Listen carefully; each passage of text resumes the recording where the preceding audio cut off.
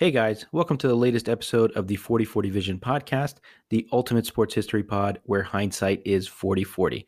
We're so excited to jump into today's episode, but before we do, here's a quick word from one of our sponsors. Hey guys, welcome to another episode of 4040 Shorts from the 4040 Vision podcast. This episode is a clip from episode 1 of the full version of this podcast, the top 5 what-if moments in Golden State Warriors history. This particular what-if is related to Gilbert Arenas, and what if he was able to stay on the Warriors for an extended period of time. The Warriors drafted Arenas in the second round of the 2001 NBA draft, and he spent only 2 years in the Bay Area before signing a big money deal with the Washington Wizards. The Warriors were over the cap at the time and were unable to match the contract, and as a result, the NBA introduced what is called the Gilbert Arenas provision in the 2005 CBA as a way to help teams retain their restricted free agents who aren't coming off standard rookie scale contracts, which basically means guys that are undrafted or drafted in the second round. While Arenas isn't specifically named in the CBA, the rule kind of became colloquially known in the CBA as the Gilbert Arenas rule, and you'll hear NBA fans and NBA experts talk about that and refer to it again as the Gilbert Arenas rule. So unfortunately, the Warriors were unable to keep what became one of the best scoring point guards in the NBA and a guy that they took a gamble on in the second round. And you'll hear in this podcast, or this clip from the podcast, a little bit of what we think would have happened with the Warriors had they been able to keep him around for the long term, and if he would have been a big part of the famous We Believe teams in the early 2000s. We hope you guys enjoy.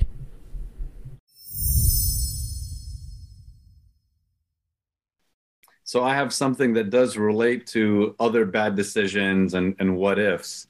I went through several bad contracts. I was just looking at some of these Warriors players from the early 2000s, kind of post Chris Webber through the We Believe years. And one player that seems to intertwine with a number of bad signings and salary cap restrictions was Gilbert Arenas. For anyone that doesn't know, Gilbert Arenas before Steph Curry was one of those NBA players taking shots a few feet behind the three-point line. He was one of those early unconscious shooters in the league. So the Warriors drafted him in the second round in 2001. After his rookie deal expired, everyone wanted him, the Lakers, etc. So the Wizards get him on a 6-year, $60 million contract. And the only reason why the Warriors couldn't match this offer was they were over the salary cap. And I'll get into some of those contracts that hindered getting him then and getting him later. And they couldn't match the offer sheet because being over the salary cap, he was a second round pick. If he was a first round pick, there were exceptions in the cap that would have let them match the offer sheet. So that's where the Gilbert Arenas rule was created that allowed teams to re-sign restricted free agents regardless of what round they were selected in. So that was one I didn't know about. But one of I think the first bad salary that translates to this is after Chris Mullin is traded to the Indiana Pacers, they picked up Eric Dampier, who's a second round pick, and re-signed him in 1999 for 6 years, $48 million. This was the bad salary that prevented them from re-signing Gilbert Arenas in 2003. So Gilbert Arenas is gone. They're over the salary cap because Eric frickin' Dampier got $8 million a year, which was enough to put them over the cap for a few years. Bad franchises do bad things. Yes. Yeah. Yes, 100%. So here's a couple other ones. Donald Foyle in 2004, unrestricted free agent, 6 years, $41 million at 29 years old. He played 3 seasons before they agreed to a buyout. He's the all-time leader in blocks. I loved him when he played. A lot of teams were looking to get him at the mid-level exception, which was about $3 million or less, give or take, per year. They overpaid him as well at 29 years old. Derek Fisher in 2004, he was 30 years old. He'd already been through several finals runs.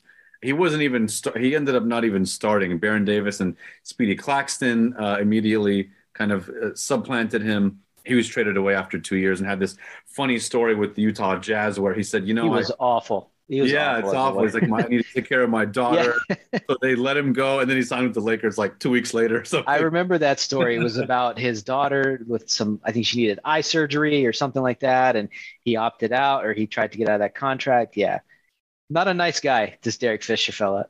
Derek Fisher, secret NBA asshole. Yeah.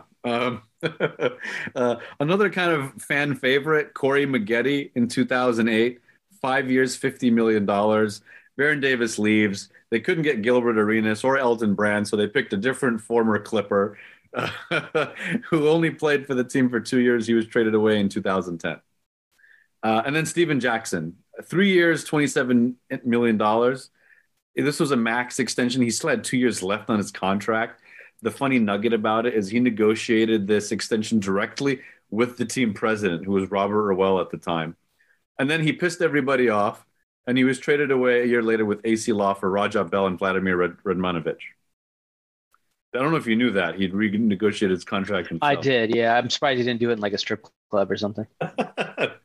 So what I want to explore is Gilbert Arenas actually not having all of this incompetence and salary management around and actually playing as a Warrior in 2003 or 2008. I more so examined 2008 because they had actually made the playoffs, upsetting the Dallas Mavericks in the first round.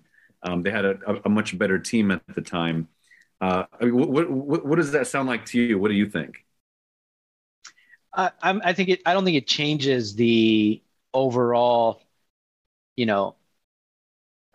impact of that team. I don't think they go much further. Maybe they beat Utah that year, but that was more about size. And they had Utah was just a better team. They had Carlos Boozer, who was elite, Mehmet Okur. It was just that win against Dallas was the ceiling. I think anything more than that, you needed to have a more well-rounded team. The pace and space and all these shooters kind of being all around the same size was ahead of its time, but it was not going to win you a championship in that era of the NBA. So I think what's more interesting is, what is the impact on the franchise if Arenas is able to stay.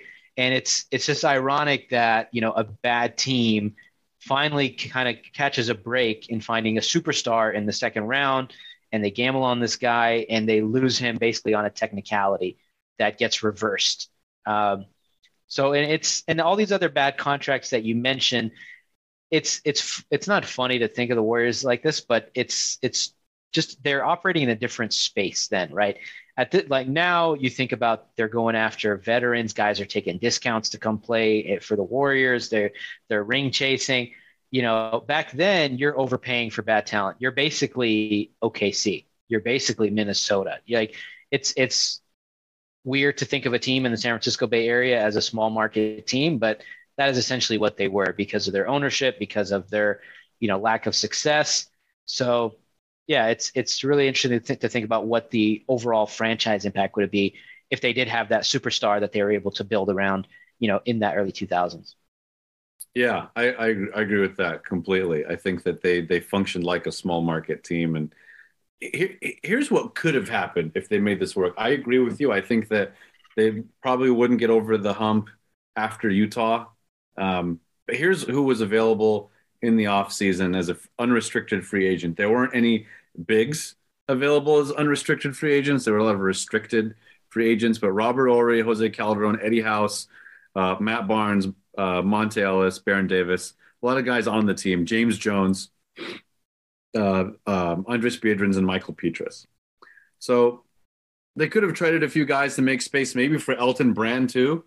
But the problem was Chris Cohen, who was the owner at the time, he just loved Don Nelson from the beginning. He continued to stick with Don Nelson, and there's no way he was going to go over the tax because, hilariously, he was in court for tax evasion after selling his company Sonic Communications for $200 million.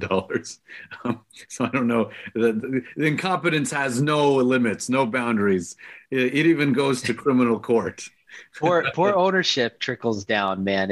You can overcome, bad drafting, some bad signings here and there, but you cannot overcome poor ownership, for for sustained success. At least you can have little blips here and there, but you're not doing anything for long if your ownership is not just bad, but actively holding you back from competing by not going over tax, by consistently making bad decisions. And that's what the Warriors did for a long time. Yes. A realistic version of the team could have been Baron Davis, Monte, Gilbert, Arenas, Matt Barnes, Captain Jack on maybe a more team-friendly deal, some of the other guys from the We Believe team. But the only potential caveat that they might have been able to do is Mike D'Antoni had just gotten fired from Phoenix, and he ended up going to the Knicks. They had a shot at him if in an alternative universe, and Larry Brown, who ended up going to, I think, Charlotte or something like that. Thank you guys for checking out another edition of the 4040 Shorts from the 4040 Vision podcast.